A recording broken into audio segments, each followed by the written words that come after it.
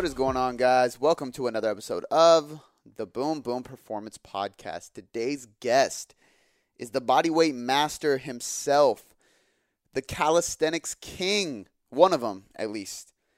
Al Kavadlo came on the show today to talk shop, talk bodyweight training, and talk about his specific story. So a lot of people know Al Kavadlo because he is one of the, like I said, the bodyweight kings. Him and his brother Danny have made noise in the industry when it comes to dispelling the myths behind bodyweight training. Can you do it to build muscle? Can you do it to increase strength? Can you do it to burn fat? Can you only do bodyweight training and build the physique that you want?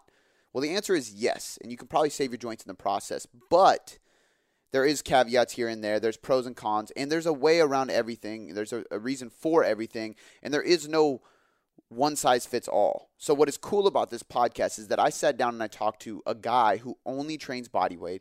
He goes around the world teaching certifications. He writes phenomenal books for Dragon Door that sell out completely across the world, I'm sure. Has a crazy YouTube channel. Like, this guy is very, very well known, and all he does is bodyweight training.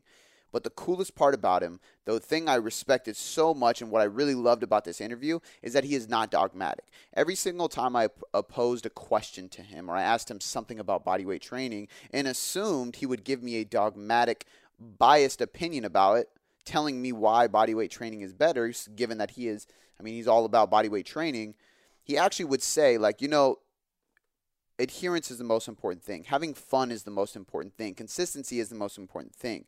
Variability is good. Diversity is good. Barbells are great. Dumbbells are great. Kettlebells are great. I just prefer bodyweight training. That's what I'm great at. That's what I'm going to teach people with. That's what I want to master. That's what gets me going. That's what keeps me motivated to challenge myself and set new goals, so on and so forth.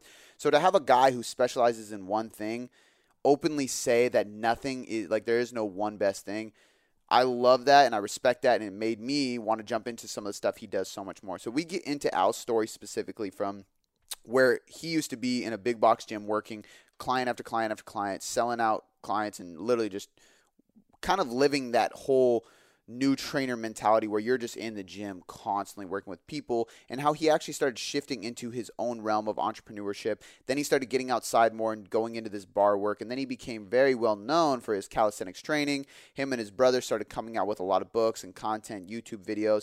Then they started teaching courses. We went through his whole story, and then we got into specifics, like dispelling the myth of, can you build muscle with just bodyweight training? Can you build strength? What's best for conditioning and fat loss? Joint health, his goals, why goal setting is an important thing, and how you can twist that to make sure that you're actually more motivated than just looking at the scale weight.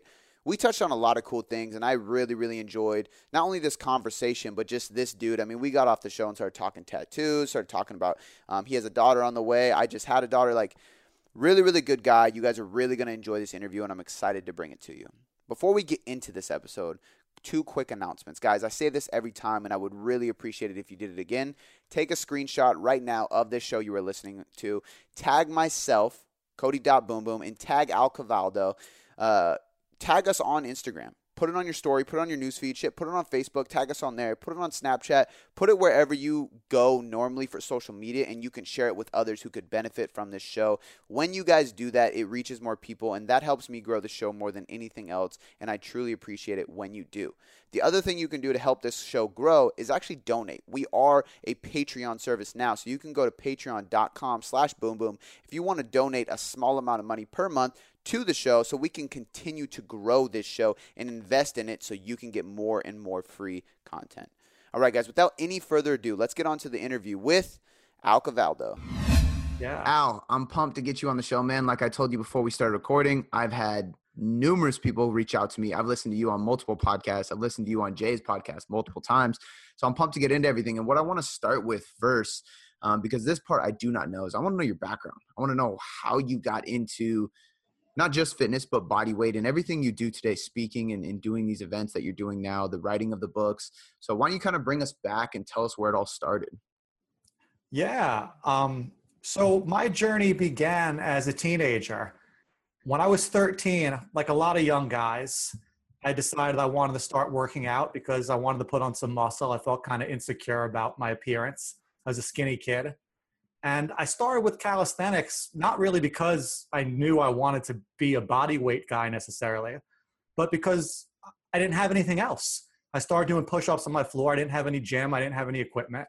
And I got a chin-up bar, a doorway chin-up bar for my 13th birthday. And it was just push-ups and pull-ups in the beginning for me. And I got to high school, I started doing weight training. And at that point, I still was just doing upper body stuff. So I, learned about bench presses and curls and military press and stuff like that. And by the time I got to college, I started to get more serious and started actually working my legs. That young guy thing, like you just care about the chest and the arms at first. Oh yeah, I know it. So, I started doing squats and deadlifts and all that good stuff in my early 20s. And then I decided to embark on a career in personal training when I was 23. So I had graduated college a couple of years before that, had a job actually as a ESL teacher, which is English as a second language, because I have a degree in English. There's not a lot of jobs you can get with an English degree other than English teacher. I did that for a year, and I realized early on that it was not where I wanted to go with my life. And during the time, I was, really into working out and spent a lot of my free time at the gym. And eventually it just kind of hit me one day, like, oh, maybe I could get involved in the fitness industry. So I got, personal trainer certification. I started with a certification from ACE, American Council on Exercise. I think that's one of the ones that a lot of people get started with, at least in the US. And I got a job at a gym. They hired me to do what they call fitness floor manager, which is really like a glorified towel boy. You got to bring out fresh towels, ask people if they need anything, re-rack weights that people leave lying around on the floor. So I did that for a while. And then eventually, even though I'd already had my ACE certification before they even hired me for that job, you have these misconceptions at the beginning, like, I'm going to get my cert and boom, I'm going to get a job and I'm going to have all these clients. So it was definitely a bit of a rude awakening in the beginning. But, eventually I started working as a trainer, and little by little, I wanted to know more about every modality that there was out there. Working in the gym, you see so much different stuff and you're exposed to so many different trainers with different styles. And, I tried, like I said, I was doing a lot of weights then. I was still doing pull-ups and push-ups as part of my workouts. But I, saw people doing things with kettlebells and medicine balls and sandbags and, more of what you could call functional type training. And then one day I saw somebody do for the very first time a pistol squat. And I had a thought that I think a lot of people who are strong with weights can do a lot of barbell squats think when they see that, like, oh, I should be able to do that. My legs are strong. I can squat a lot of weight. What's the big deal? Pick up a foot and do a squat on the other leg. And you know where this is going, I'm sure. Yeah. I was very much not able to do it. And it was, it was a humbling thing. And it, made me reevaluate my workouts, because I was like, if I want to learn this move, what do I need to do differently? But then it also just made me rethink, well, what does it even mean to be strong? If I can move all this weight, but I can't do this, what seems to be relatively simple body weight exercise, am I really as strong as I think I am? So that was kind of a gateway into more other calisthenics moves. And, not that long after I saw the pistol squat, eventually I did get it, but then I had a new challenge. I saw someone do a handstand push-up, and I had a similar thought, like, oh, I can overhead press a lot of weight. I should be able to go upside down and do a handstand push-up. And of course, I started lowering myself down, just came crashing down on my head the first bunch of times I tried it. But, eventually I got the hang of that. And then, little by little seeing other things. I remember seeing a muscle up for the first time, and you'd think I would have learned my lesson by now, but I had that same thought, like, oh, I can do lots of pull-ups. I can do dips. This should be a cinch. And then, of course, I couldn't do it. I had to put a lot of time and work into it. And over time, I was just phasing out a lot of the other strength training I was doing to make room for all these new bodyweight exercises that were appealing to me. So after a while, pretty much all I was doing was bodyweight. And I remember I was still working at a gym at this time. This was about 10 years ago now. This was like the late 2000s. I remember having this thought, like, man, what am I even really doing here at this gym? I'm just using the floor and the pull-up bar and maybe the dip bars and like barely even touching the other equipment. And yet the manager or owners of the gym are getting like half of what I'm getting paid for the session. So little by little, I started training people outside at a local park. And that was when, for me, it really became clear that I wanted to go on a different path and pursue this bodyweight stuff. I started seeing more and more new things. Like I was mentioning before, pistol squat, handstand push-up, muscle up. These were things that were new. And then after those things weren't new, now at the park, I was seeing all sorts of stuff, front levers and planches and all sorts of things that I just didn't even know were humanly possible. And it really just made me want to go even deeper into this. And you get to a point where if you're choosing to specialize in something, you have to forego other things to do that. And that's kind of, I guess, the short story of how I became a calisthenics practitioner. And then at that point, you know, like you were telling me before we were recording, you know, you start putting this stuff out online, you start blogging, you start reaching more people, and it's encouragement to want to pursue it further. So once I started my blog, that was in 2009, I started putting stuff up on YouTube and people started reacting to it. And it was partially just a matter of, you know, having good timing. You know, I was one of the first people that was really putting out content about this sort of training at that time. And then things grew. So back then, did you, because now, like, tell the audience what you do with a lot of your stuff now as far as coaching and workshops and stuff like that. And was that the big picture, or back then were you really just like, man, I just love this stuff and I'm just going to do it and see who it attracts? Like, what was the big plan back then? Well, I did have a thought that I wanted to write a book. So that was sort of a thing I'd had in my mind for a while back when I was still working at the gym.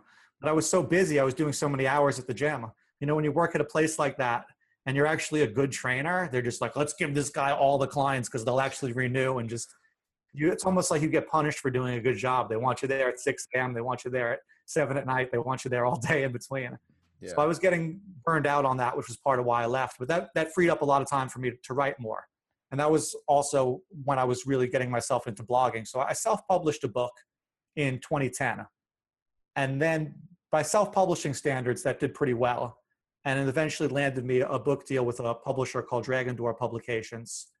And I've been working with them for a lot of years since. I've done 7 books now, the self-published one, and 6 more with Dragon Door. And then they've also, as you were alluding to, they've helped me establish myself as a instructor that goes worldwide and teaches certifications.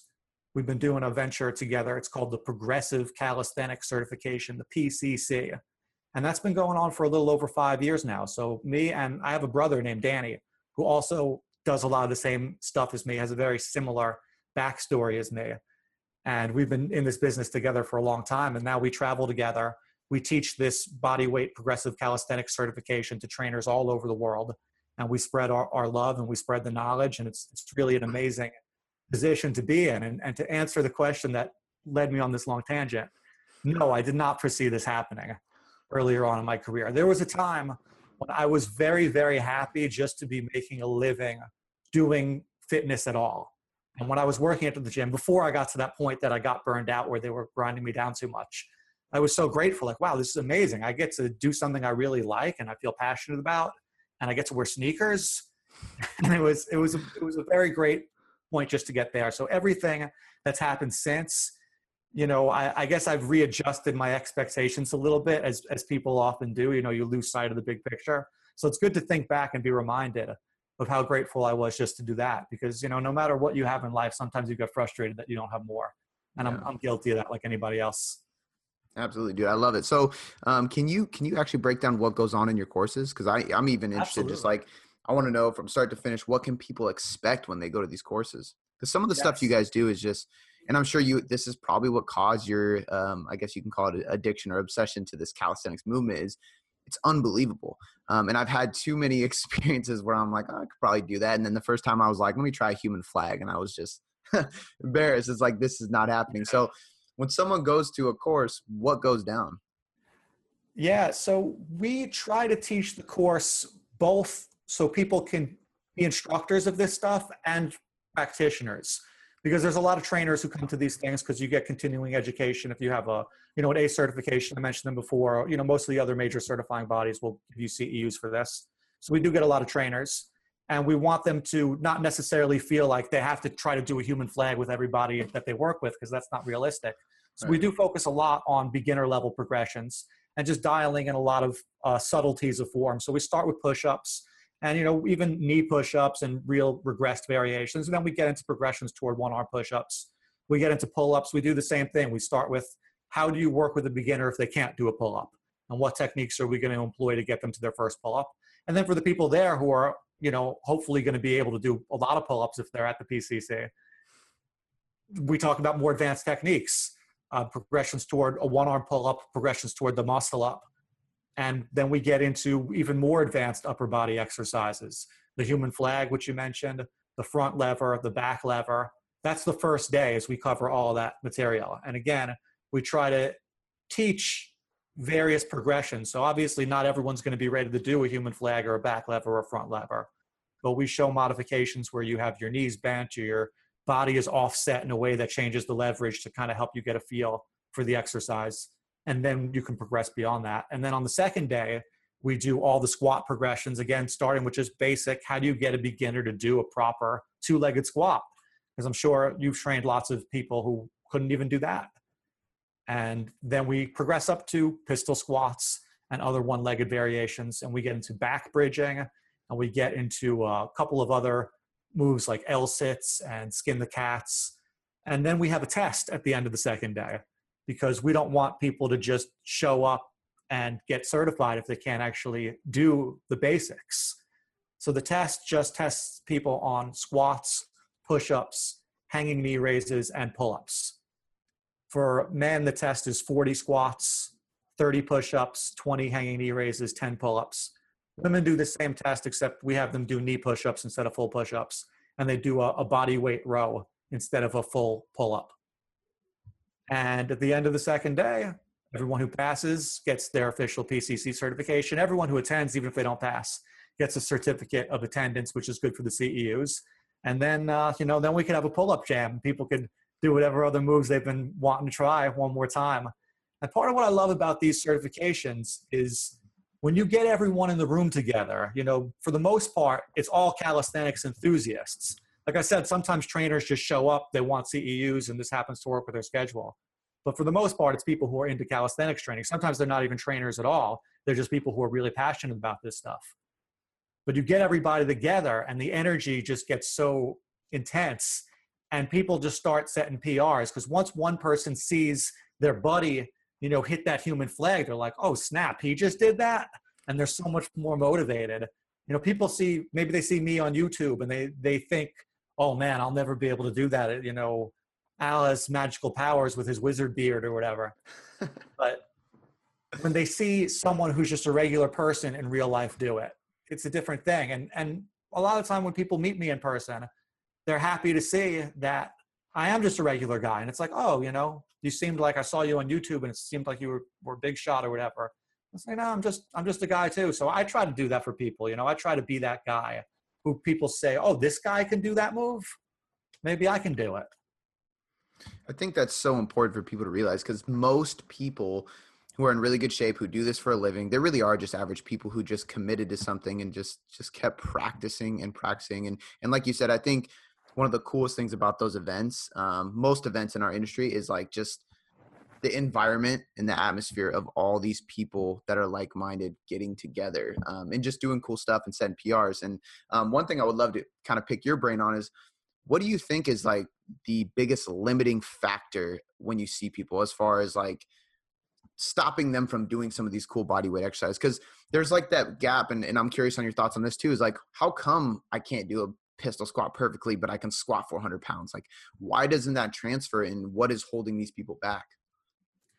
Well, I think a lot of the time, it's a great question, by the way, and it's hard to pinpoint any one thing, but I think a lot of the time people underestimate how much work goes into these bodyweight skills. And like I was saying about myself in the beginning, you're doing this hypothetical, math in your head thinking, oh, well, I can barbell back squat my body weight for 10 reps. So if I pick up a leg, that's like my body weight, but it's just a different thing.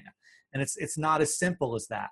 The body awareness aspect of it, and whenever you're on one leg, there's a whole balance component and a stability component that you don't realize how much your legs are playing off of each other when you're on two legs. But even skills that aren't a one-legged skill necessarily, like the flag, they just, in addition to involving a lot of strength, they're just proprioceptively challenging in a way that moving, a fixed object on a track like you would do on a lot of machines at the gym, that really allows you to put maximum force behind it, because there's no nuance to the movement. There's no way to really do it wrong.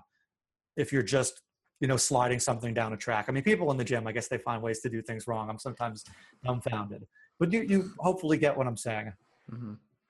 Absolutely. What do you think is what's the best way for people to start working on it then? Or even what you guys do in the CERT, like what is the beginning regression that they need to start with if they're at that place where, let's say they are the guy that assumed they could do X, Y, Z and they found out they couldn't. Where do they start? Yeah. Because obviously back squatting isn't helping them. Well, sometimes the most important thing is just to have a good foundation in the basics. That's part of why we have that test designed the way that it is. Because the fact of the matter is, if you've got a guy who can't do 10 good pull-ups and can't do 30 good push-ups, that needs to be his first priority before he's worried about doing a muscle up or doing a human flag. Because those advanced skills aren't going to come without a decent amount of foundational strength. And sometimes you get people who are strong in the weight room. And this is the other thing, I guess, that holds people back, is people are in denial about how much fat they're carrying. And body weight training is a hard reality check if you're one of those people. You get people in the weight room who can move a lot of external weight. They got a good deadlift, a good squat, a good bench, whatever. But they're overweight. And as soon as their own body weight is the resistance, because they're doing a push-up or a pull-up, it changes everything. And I think if people aren't willing to get leaner, then they're going to have a hard time with this calisthenic stuff. That being said, getting that 30 push-ups, getting that 10 pull-ups, I think that bodyweight training has a really great effect in that it builds strength, but also I think your body kind of understands that it has to get more efficient to accommodate these things that you're asking of it. And hopefully it helps you burn more fat. But really, well, people got to change their diet too. People just eat too damn much. I know that was a lot. No, I totally agree, and I totally get it. What about measuring the strength progress? Like, I'm curious for a body weight squat, I think is the best example. Like, yes, there's a progression to the pistol squat. At what point do you recommend your clients, like, okay, like you've mastered this, we should add external weight? Or is there enough progressions where people can actually keep getting stronger through just body weight? Yeah. I want to be perfectly clear that I have nothing against weight training, because I feel like it may have sounded like I was attacking it a little bit. It's a great way to get strong. It's something that I did myself for a long time. It's something that I wholeheartedly acknowledge will get people results if they do it with consistency and with effort. But I happen to just personally find the calisthenic stuff more interesting and more enjoyable at this point in my life. I think a lot of the time, people are so concerned about, well, what's the benefit of this thing going to be? And I'm like, the benefit is you could do a pistol squat. The benefit is you can do a handstand. This thing itself is where the joy comes from. And, people are so hung up on results and goals and getting leaner and getting bigger and gains and all of this stuff. And that stuff's great. But part of what I think makes my philosophy different from a lot of what's in the fitness world is I often tell people the opposite. Don't worry too much about the goal. Try to find something you like, whether it's weight training, whether it's body weight training, whether it's something else. If you find something that you like and you're into it and you want to do it, the results are going to come because you're going to just keep doing the thing. And these different modalities have different results in terms of what you could call the specificity principle. You get better at that which you do. But if all you want is to be fit and healthy and stronger than the average person, you can do whatever you want. Just got to do something. Hey guys, sorry to interrupt this awesome episode with Al, but I want to let you guys in on a really, really cool thing that I just launched. What I just launched is called the Boom Boom Elite. This is a membership site that I have been working on for a long time. It has monthly training programs completely periodized so you can stop guessing when you go to the gym, and you can make sure that you're actually following an intelligent program that phases every single month so you're making progress. I filmed a ton of exercise demonstration videos to make sure that you not only can see visually what these lifts are supposed to look like, but actually hear me talk to you and talk you through the lifts themselves. Add to that, I even included interviews with exclusive people who will not be on this podcast. These are exclusive interviews that will only be released inside of the membership site. These are experts in their own realm, whether it's Jason Phillips talking about workout nutrition, Brian Borstein talking about cardio and conditioning, Dr. Sean Pastuch talking about mobility, recovery, so on and so forth, and so many other expert individuals throughout the world who I am bringing into the membership site to make sure that you guys are being educated on the top research and the top coaching information to get the best results possible. I'm going to keep adding to that, though. You get inside of a private Facebook forum where you can ask me any question specifically about your training, your nutrition, your supplementation. You can even post your own videos of you doing the lifts so I can critique your form and help you better perform those lifts. Keep going. I added resources. The recipe guide is on the way. The nutrition hierarchy is in there. The supplement guide. All these different resources. I'm literally pouring so much information into this membership site to make sure that you are training smart, you are training properly, and you are getting the most out of your hard work, your recovery, your nutrition, everything you can possibly imagine. And to give you full access to my team so you can constantly have accountability, support, your questions answered, and guidance throughout your journey. I'm so fired up, as you can tell, about this membership site that I decided to release it to a small group of individuals. This is the beta group. For the first month, we're going to let these individuals inside the group to run through everything and give us their honest feedback so we can keep developing things and make it even better for them. Adding to that, not only are they going to get access to it early, but they're going to get a discounted rate for life. So once you are in on this beta group, you are in there for life. See, I had a small group of individuals who actually opted in to be in this group. The problem was when I sent the email out to let them in, I actually went into spam into the promotions tab for a lot of people who have Gmail. This is an issue because we didn't fill the spots. So I wanted to tell you guys so you guys can have an opportunity to jump in this membership site, because if you listen to this podcast, you're trying to better your results, and I can guarantee that you're going to love this site. So if you want a chance to get in the Boom Boom Elite, which this link and this price will only be available for us this week, you can click the link in the description. It's called boomboomperformance.com/elite. That's the URL. That's the link you can visit. You can see exactly what's included. You can watch a video where I break down every single thing that is in the membership site, so you have full transparency and details about what you'll be receiving for an extremely low price. You can check that out now. You can opt in now, and you can get in on this lifetime guaranteed price only now. So act now, guys, if you want to be inside of it. And if you have any questions at all, feel free to shoot me an email at cody@boomboomperformance.com. Now, without any further ado, let's get back to the interview with Al. Yeah, no, I agree. And I think that's what appeals to me the most about bodyweight training is, and it was actually the pistol squat that got me. I've always played soccer, and I had a buddy on my team that did a pistol squat to the soccer ball and then popped right back up like it was a piece of cake. And I couldn't do it. And that's what drove me crazy. And then I got to a point where I could actually hold a kettlebell and do it. And it was like the coolest thing. But it meant so much more to me than the first time squatting 315, because it's just a number. And I already did 300 and 315 is just 315. So I totally agree.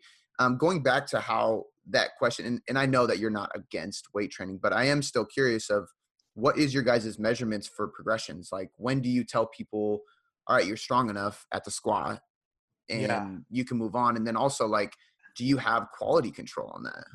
Yes. So, again, this goes back to the test that we do at the PCC certification. 40 squats is a good baseline. 40 body weight squats, full range of motion, all the way down, all the way up. No swinging, no momentum, controlled reps. I want people to be able to do that before they're going to try a pistol squat, because their connective tissue needs to be strong enough to handle that one-legged squat. That's something that people who are, against the pistol squat often attack it. They're like, that's bad for your knees, because sometimes people do try it when they're not ready, and they can mess up their knees. So if you're not strong enough to do 40 basic body weight squats, the pistol is too advanced for you. And then once you can do 40 basic body weight squats, it's not like you're ready to jump right into a pistol. Well, it's then you're ready to do easier one-legged squat variations. Maybe one where you're holding onto a pole or a TRX or some kind of handle, so you can use your arms to assist yourself. And then gradually over time, you can rely less and less on your arms. And, for the push-up, the same thing. I'm not going to have someone try a one-arm push-up if they don't have 30 solid two-arm push-ups. I'm not going to have somebody try some of the advanced pull-up variations if they don't have 10 good basic pull-ups first. So those are my, real general ballpark guidelines for being, I guess, at an intermediate level and no longer being a beginner. Love it. How do you spice up variation? That's something I've been really curious about, is like kind of just digging into like how you actually train. I think one of the benefits of using whatever the resistance modality you use is, kettlebells, dumbbells, all these things. There's so many variations. You can do something different every day. How do you program your stuff, and how do you make sure that you're changing it up? Or do you focus on not changing up at all until you master what you're working on? No, I definitely cycle around from different skills. I might work on a set of moves for a little while, make some progress, and start to feel like I'm plateauing, and then find other variations. As a general rule, I try to be well-rounded with my training, make sure I'm working my legs on a regular basis, make sure I have a good balance between pushing and pulling exercises. But, the specific moves that I do, I have periods in my training where I'm focused on doing really advanced skills, where maybe I'm training a lot of front levers and back levers and human flags and one-arm push-ups and handstand push-ups. But I can only do that for so long until it starts to become overload for not just my muscles, but my nervous system, when you're working on so many advanced skills for 6 or 8 weeks. So if I feel like I'm getting plateaued or burned out or regressing on some of those moves, then I'll switch to a cycle. And this is actually what I've been doing for the last few weeks of my training. All I've been doing is just basic stuff. I do maybe 50 push-ups, 50 dips, and then 50 body weight rows, and then 50 pull-ups or something like that. And that's the workout. And on a leg day, I might just do 200 body weight squats and 200 lunges. And I'm just trying to keep my reps low and kind of let my body recharge.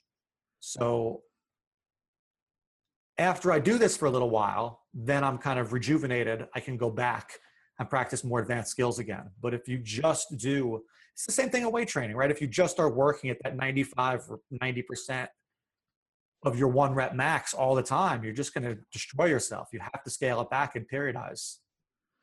Do you guys use isometrics at all within that to, if you're really working on building strength? Because obviously that's a good metric for improving your strength. Yeah, totally. Some of the moves I was just mentioning, human flag is very much an isometric exercise, front levers, back levers. I mean, some of these moves, you can do them dynamically, but I definitely practice static holds. They're great for building strength. They're great for building mental strength. Absolutely.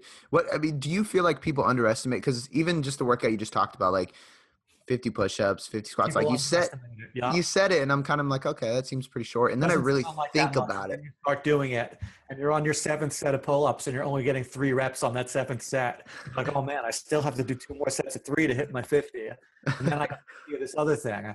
It could definitely add up. So how do you make sure that yourself personally and somebody else, I think what I've done in the past by mistake is, so I have a home gym. So I can catch myself doing this sometimes, because I work out alone, doing pull-ups, you're getting tired, and let me just get these done. And your quality control goes to shit. I'm glad you brought this up, because this is exactly why I try to focus on a given number in a given workout. Because as soon as I feel like getting close to failure, I stop the set. So one of my favorite ways to train, and I almost took this for granted when I was talking to you about it, but it is something that a lot of coaches don't do, even though it's really simple, I think, is just set a goal number of, I'm going to do this many reps of this many exercises. Not it has to be 3 sets of 10, not it has to be 6 sets of 5, but I'm just going to go by feel. I don't want to go to failure, but I want to get near that. So on pull-ups, say if you're pretty strong on pull-ups, maybe your first set, if you were to go to failure, you'd hit 15. Well, maybe you just do 12 on that first set. You rest for a minute, you do your second set, maybe you could get 8 or 9 on the second set. Third set, maybe you get 7 or 8. If you've got 50 as a goal number, you're going to be having to do a lot of sets to get there. But eventually, you'll get it in fewer sets. And then your first set, maybe you can do 17, 18 now and still feel like you got a couple in the tank. And I think that's a great way to, one, make sure that you're maintaining good form, because you're stopping shy of doing those sloppy reps. And you're drilling in the good form because you're doing a lot of volume of clean form. So your body just kind of gets used to doing it that way.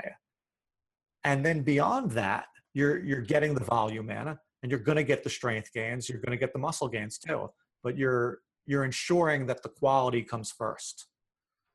I actually love that way of doing it, even no matter what you're training with. Cause I had a coach way back that actually did this with me, and typically, you do, like, let's say a 5x5 program, you're about 85% of your 1 rep max, and you have to do 5x5. Well, he told me, he knew what I lifted. He was like, put this on the bar. I want you to deadlift 25 reps. stop 1 to 2 reps of failure every single time. And it ended up not being 5 by 5. I got the same volume in, but I'm sure my tissue, my low back, everything was a lot better off. And like you said, I'm sure this applies, especially with body weight training, is like, if you're going to build muscle, it's probably got to be strict form, especially because you're only using your body weight. Well, the thing with the strict form is I've seen guys, I'm sure you've seen this too, right? They're jacked. And then you watch them work out and their form is terrible. And they're using like half range of motion on everything. And you're like, God damn, how is that guy getting away with that? So as far as strict physique goals go, I mean, I got to be honest. And I always tell people a lot of it is genetic. And that's not to say that that some people aren't capable of being fit or being lean, because everyone can be fit. Everyone can be lean. And very, very few people will ever actually reach their full potential. But some guys can just do any workout and boom, they're just going to get jacked, and they're lucky. And I'm not hating. I'm just saying, you can't look at someone's physique and judge if they can really move well. And that's what I'm getting at here is doing better form makes you a better mover overall, which I think makes you less likely to get injured, and it just makes it easier to do things in a day-to-day life. I'm always amazed when I see guys, and you've probably encountered this too, who are just like only gym strong. They can do the 3 lifts they can do. If you need them to move a couch, you need them to do anything in the real world, it's like suddenly they're completely incapable. Yeah. It's so true, man. And it's funny because I actually just recently started doing mobility again, because that's one thing for me. I always let slip because it's just not the most fun to me. But I had a daughter, and just like getting on the floor and trying to crawl around and just like pick her up and everything. And I was like, man, my back kind of hurts. Why is this happening? And she's only 5 months, so it's not even crazy. But dude, you're so right with that. And actually that goes perfectly into what I wanted to ask you is, I'm curious of like how old you and your brother are and how your joints are doing, because you've been training for so long. And I think one of the benefits is probably joints and connective tissue being healthy with body weight training. I want to answer that question, but I also want to congratulate you on your little girl. That's amazing. Thank you so much. I'm actually going to be a dad to a little girl myself very soon. My wife is due in like 3 weeks. Oh my God, dude. Congrats. So, it's the best thing. I can't wait. Dude. I don't know if you could see, but I already got the crib set up. I was wondering if your office was getting taken over. It sure is. It's worth it, man. Yeah. So we're super stoked, but yeah. What was it that you were asking me again? Oh, how old? Yeah. How old you are. And then as far as like joint health and connective tissue, and do you feel like that's one of the benefits? Because I think a lot of guys, so I'm only 26, but even I've experienced, and some of the guys my age who have been lifting for even just 5 years, but I've been lifting for, 8 or so years, you get kind of banged up from doing weights 5-6 days a week for that long. And I don't see that as much with guys like you who do a lot of body weight training. Yeah, I'm 38. I'll actually be 39 in a few weeks, and Danny's 5 years older than me. Okay. And we get, joint pain from time to time. That's part of why, what I was saying before about we have to back off and we can't train the super intense stuff exclusively. We have to have periods of lower intensity, higher volume to keep our joints healthy. But I have a video on YouTube about this where I talk about tendinitis and how I've experienced it. I've had it in my shoulders. I've had it in my knees. I've had it in my elbows, a few times over the years. Because sometimes I do get overzealous because I get so hell-bent on, I got to get this move. And the goal becomes more important than the reality of what I'm feeling in the moment. I'm like, my knee's starting to hurt, but I really want to nail this move by next week, so let me keep practicing it today. And then ultimately, you wind up, it backfires and winds up taking you longer to get there, because then you wind up having to sit it out for a couple months while you recover. And then anyway, long story short, yes, I have had tendinitis. Hopefully I've learned from it. Hopefully it's in the past, but you've always got to be careful when you are training advanced moves, especially moves like one arm pull up, one arm push up, anything that's single limb. The potential for ligament and tendon damage does increase. Doesn't mean those exercises are dangerous inherently. It just means you have to be smart about it. The same way, like you couldn't do a 1-rep max on your deadlift every single time you went to the gym or you'd hurt yourself. It doesn't mean deadlifting's a bad exercise. It just means you have to use common sense with this stuff. Dude, I love the fact that you're so balanced, and I don't know what the word I'm looking for is, but essentially like you're a calisthenics expert, and you're coming on here over and over saying that it's not just calisthenics you have to do. It's not the best thing. It's not like you're you're explaining your passion, you're explaining what you do, you're explaining all the benefits, but you're not shitting on anything else. And I really, really respect that. Right on. I'm glad you can appreciate my perspective. I'm always have been a big believer that the infighting that happens between different cliques in the fitness world is so pointless, because really we all have so much more in common than we have apart. The mutual enemy is, obesity and the unhealthy foods that are so pervasive everywhere, and people's sedentary lifestyle. Like, why bicker over if somebody likes weights better or they like calisthenics better? We're on the same team. I love it, dude. I 100% agree. Something I wanted to ask you too about is building mass, because I think that is definitely up there with one of the top misconceptions with body weight is like, oh, well, body weight's cool, but I want to get big. Like, what are the misconceptions? Have you had clients or friends or people that you know who have got pretty jacked doing just body weight? You and your brother you guys are pretty jacked yourself. So I'm curious of what your thoughts are on the misconception and just kind of some science behind how you can build muscle with just body weight. I think that this very much goes in line with what we were just talking about. But I think that the number one factor that determines what your physique is going to look like is not the modality in which you choose. It's your genetics and your lifestyle. So your muscles don't know if you're using external weights or if you're using your own body weight. They know if you're working them hard, you're giving them rest, you're giving them nutrition. And it doesn't matter if it happens in the weight room or if it happens on a pull-up bar or whatever you might be doing. It can be machines. And then beyond that, people's individual genetics. Some people are going to be 6'4" and 235 pounds, and some people are going to be 5'6" and 145 pounds. And that 5'6" guy, no matter how much he trains, and whether he does weights or whether he does calisthenics, he's not going to look like Arnold Schwarzenegger because he's just a little guy. And that's cool. People's opinions of what they consider jacked is also so subjective. I get emails from people sometimes who say to me, oh, Al, I love your physique. I want to get a physique just like yours. How can I train like you to look like you?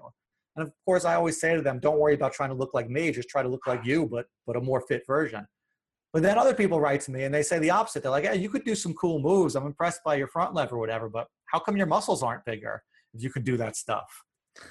So it's just people's expectations vary so much. And some people think that if they don't look like an IFBB pro, that they're like a puny wimp. And other people realize that to have even a little bit of muscle mass on a lean frame is kind of uncommon, unfortunately. It really, really is. And I love the way you put it. It's funny. I had a college teacher that people would ask him in class, like, what's better, dumbbells or kettlebells? And his answer was always the same. He said, muscles are stupid. They don't know. They just know you're working them. And I think that's essentially what you're saying, right? You're providing resistance regardless of what you're doing. That's exactly right.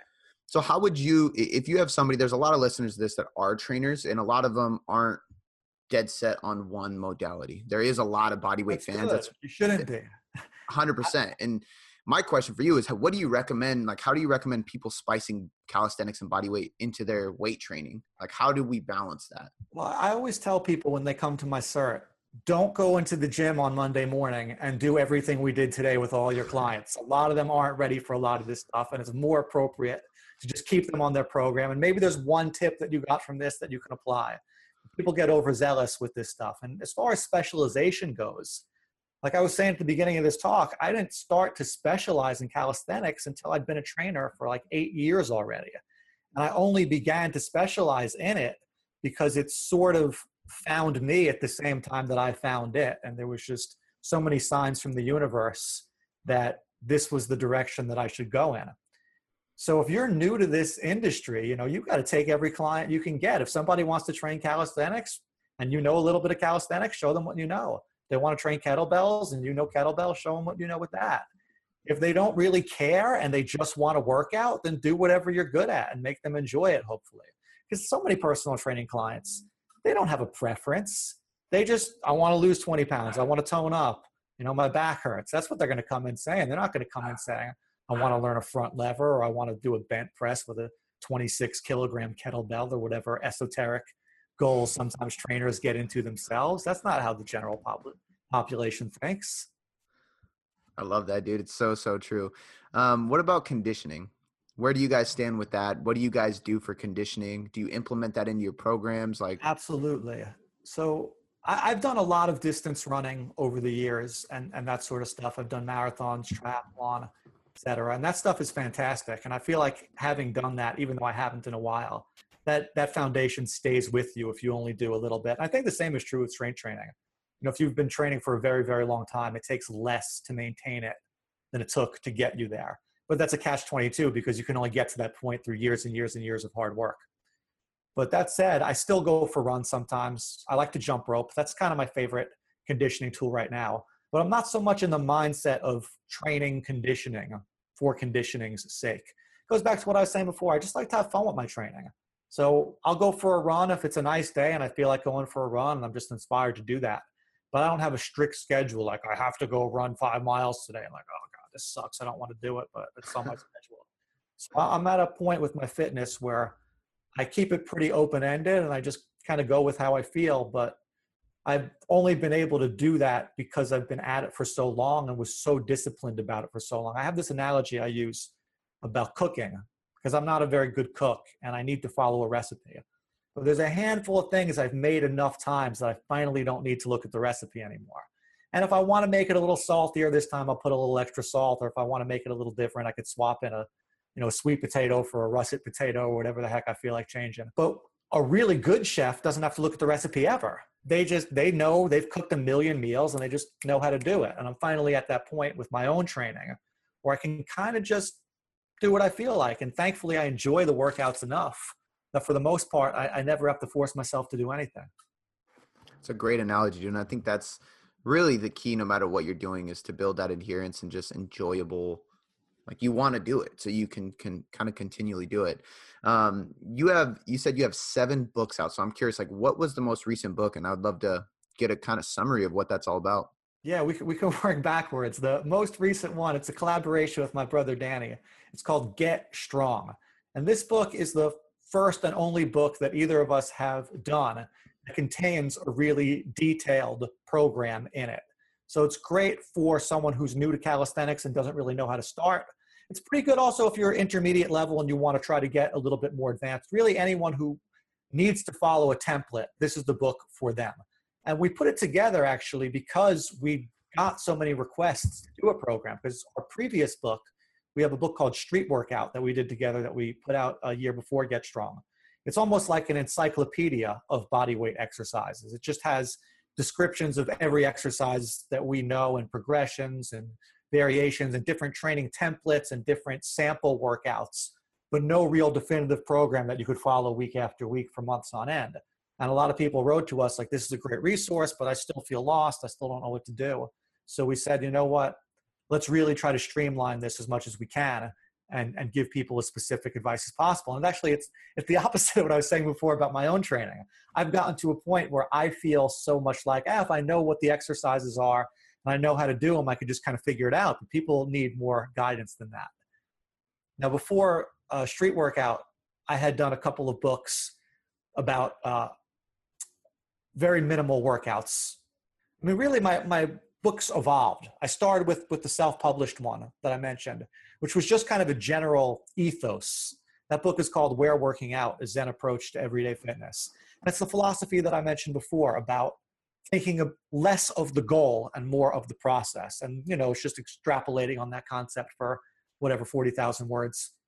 And then the next book I did after that, it was a book all about pull-up bar stuff. And this was at the time when I just started working with Dragon Door Publications. And we very much felt like this was the book that the times required because this type of training was getting really popular and YouTube was exploding with all these bar calisthenics moves. And I couldn't find any sort of real official guide to that type of training anywhere at the time. So I kind of was like, all right, I'm going to try to put this together myself.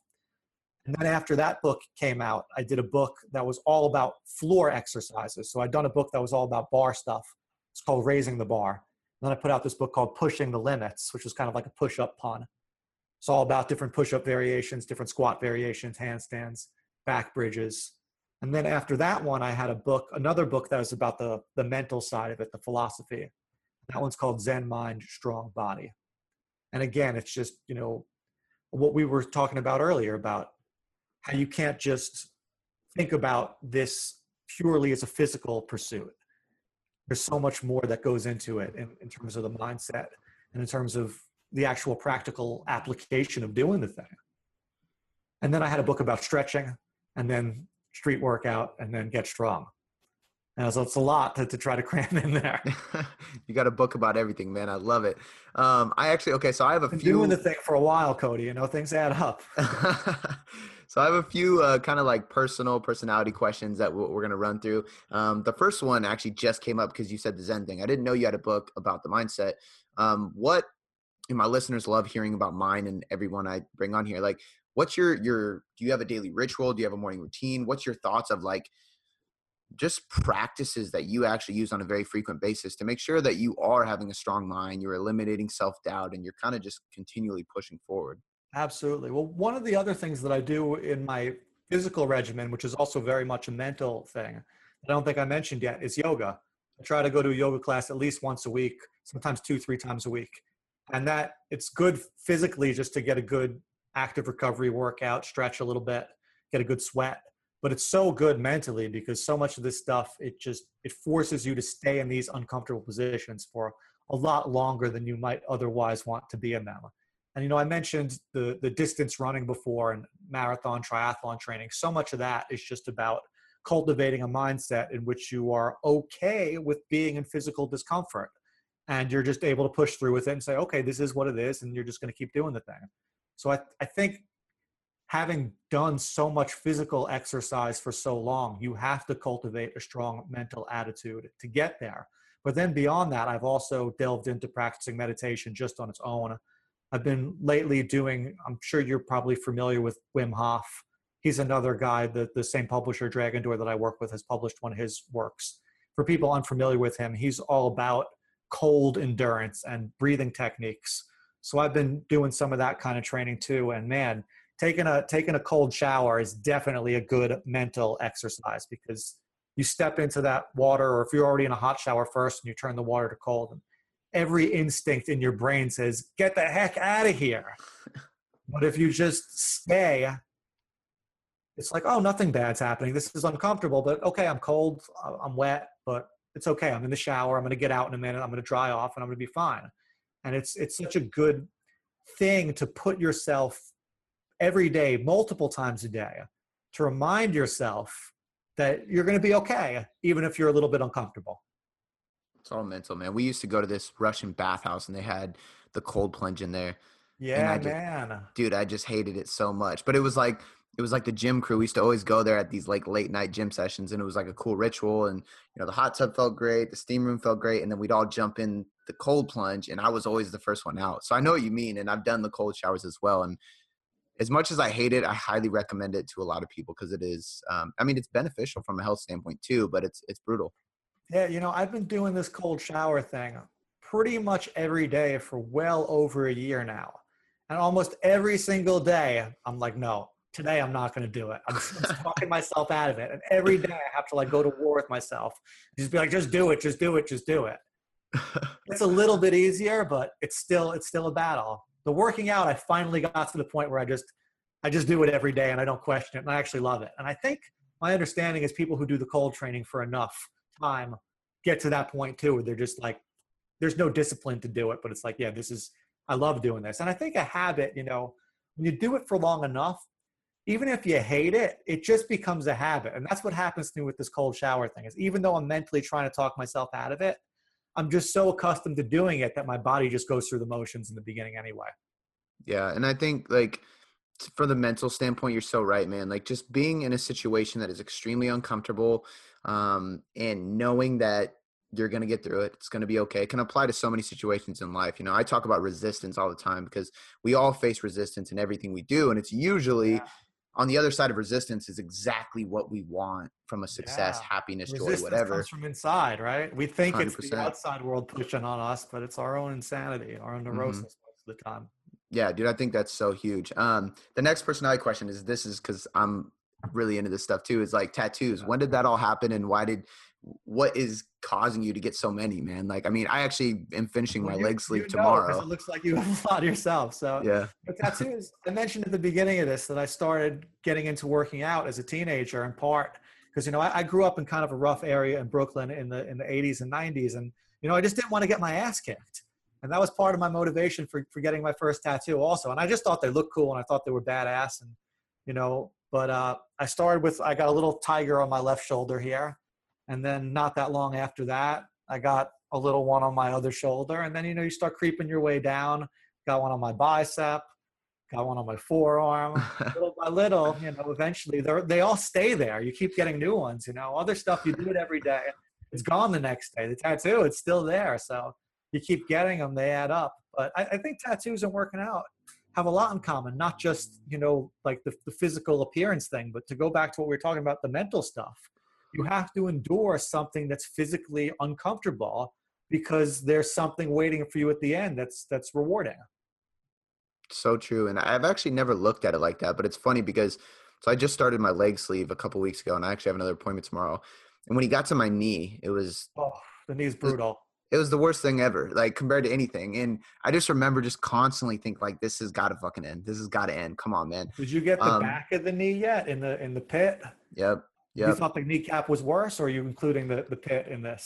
I felt like the cap was worse, but I think he covered more of the cap than the back. So I got to go back in, and we'll probably be more in the back next time to finish it, because I'm going all the way around my whole leg. But it was brutal. But again, like you said, it's funny how much it applies to just like that resistance. Like, I'm okay. Like at the end of the day, it's all good. It's not like I'm not dead. And I think that applies to so much more in life. Takes a lot longer than a workout than most workouts. It does. Marathon, I guess. Especially if it's a big one. Especially a leg sleeve takes a lot longer than a workout, and certainly a lot longer than a cold shower. Yeah. Well, the funny thing about I didn't realize that, you know, when blood flow goes to an area to heal and there's nowhere for it to leave because the limb stops, it gets kind of swollen. Yeah. I went on a birthday hike like the next day. Dude, the whole first week, I actually called the tattoo guy. I was like, man, should I go to the ER? Like, this is crazy swollen. It's like, nah, man, you're good. And it ended up healing up. But, fuck, dude, that was brutal. The next session, just sit back the next day, keep your leg elevated. Exactly, man. So, okay, so the next one, if you can answer this, what is the Grandmaster plan for Al in the next 3 to 5 years? Like, where do you see all this going? Well, you know, right now, I mentioned earlier, I'm going to become a dad very soon. So that's really a big thing that's on my mind. So just trying to be a good dad to my daughter is my main goal for the next few years. And hopefully to keep my business at least going at the same level that it's at. You know, I'm at a point where, you know, if things were to go to the next level and I were to become, you know, like a mainstream success or whatever you want to call that, that would come with its own set of pros and cons. And I'm kind of good where I'm at, kind of being a guy who's well recognized on the fringes. You know, within my community, I'm doing very well, but I realize that community is a small niche, and I kind of like that. So we'll see where things go. I'm a big believer that making plans is kind of futile. You know, you just take it one day at a time, and the path unfolds, and whatever the universe has in store for me, I'm going to keep working hard and taking advantage of whatever opportunities come my way, and we'll just see where that leads me. Dude, I love that. And I'm sure it's a good attitude to have to eliminate stress and anxiety. Because I think a lot of people's anxiety stems from focusing so hard on the next step and the big goal and constantly moving forward. So I can assume.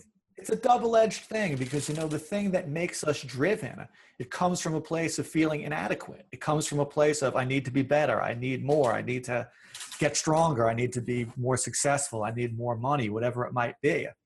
But then when you get to a point where you have success and you have all of those things, that part of your mind still exists. So on the one hand, you want to say to yourself, hey man, relax, you're there. It's cool. You made it. But on the other hand, you're still that same person. Hopefully you're still that same person. And frankly, if you don't keep pushing, it goes away anyway. So, you know, they say failure is only temporary, but the same is true of success also. So you got to keep hustling. You got to keep grinding because it's all about what have you done lately. That's the reality of the world. Dude, it's so true. I love that, man. The reality of fitness, right? You could be in great shape. People already say, oh, back when I was in high school, back when I was in college. Now they can't even move, but they're living in those glory days. It's like, that doesn't matter. I don't care. You know, if you're walking around with a black belt, but you're a big fat old man who can't move, that black belt doesn't mean nothing. No offense to anyone in particular. It's so true though, man. It's so true. All right, dude. So the last one I got for you is something I usually like to ask my guests. It's the same question every time. Here's your situation. You're at a dinner table and you have 3 empty seats right in front of you, and you can choose anyone to be in those seats, alive or dead, but they cannot be friends or family. So does that mean I can't choose you? You can't. Well, I mean, we're friends now, so you can't. Yeah, you can't now, man. So who's going to be in those chairs? Oh man, I appreciate you. I appreciate you saying me though. That's a good look. Thank you. No, so wait, what are the rules again? The alive or dead is okay? Alive or dead is okay, but they cannot be friends or family. They cannot be friends or family. All right. Well, I guess for all the strength training people listening, I got to give it up for Arnold. You know, he would be at the table. Before I was into fitness, and still, you know, one of my lifelong passions has always been music. So I'd have to have John Lennon there. And for the third one, it's harder and harder, you know, now that I only have one last pick to choose. I chose a fitness inspiration. I chose a musical inspiration. I guess I have to choose maybe an art inspiration or a tattoo inspiration for my third one, or maybe a philosopher might be a good one, a thinker. You know who I'd like to have for my third? I was just thinking this through. Alan Watts. Are you familiar with Alan Watts? The name, yes. The detail, no. So he's one of my all-time favorite writers, and he's a guy who's inspired me a lot in fitness, even though nothing that he's written has ever been about physical fitness. But he was one of the first Americans to bring Zen Buddhism to America and one of the first people to write about it. And I think one of the most eloquent people to write about it. If anyone's curious to find out more, he wrote a book that's simply called The Book that I think is really worth reading. And it's a trip, but it's an eye opener. And yeah, he would be the third guy I'd love to have there. Dude, that's an awesome table. I actually really, really like that table. And it's funny how many guys in the fitness industry I've had on here say Arnold Schwarzenegger, but I agree. I mean, he's done so much, so you can't not say him. How do you not say Arnold? I was kind of expecting Bruce Lee, to be honest with you. You seem like a Bruce Lee guy. Well, I wanted to only pick one fitness guy. You only let me have 3. Okay. I didn't get to have any wrestlers either, you know? I got you. It's well thought out. It makes sense. Got the nod for all of fitness. But yeah, Bruce Lee, and yeah, maybe Hulk Hogan or Ultimate Warrior. Oh yeah, Ultimate Warrior would be better because he's dead, so that'd be even cooler to have dinner with him, right? Yeah, there you go, man. Thank you so much for coming on the show today. I really enjoyed it was a chatting, pleasure. Man. Yeah, so fill everybody in on where they can find all of your stuff. You got a lot of books, you do events. Yeah. Fill us in on everything. So the easiest way to find me, I think, is through Google. If you just put in my name, Al Kavadlo, and it's a tough name, but if you put in Al space Kava, it's going to know you're looking for me. Google's really smart. So you'll find my website, you'll find my books, you'll find my YouTube, you'll find me on Instagram if you're looking for me there. Same thing, Al Kavadlo. That's the great thing about having an unusual name. And this is actually, I think, a quote from Arnold Schwarzenegger. A name that's hard to remember is even harder to forget. And that guy had a really hard name, and we all remembered it.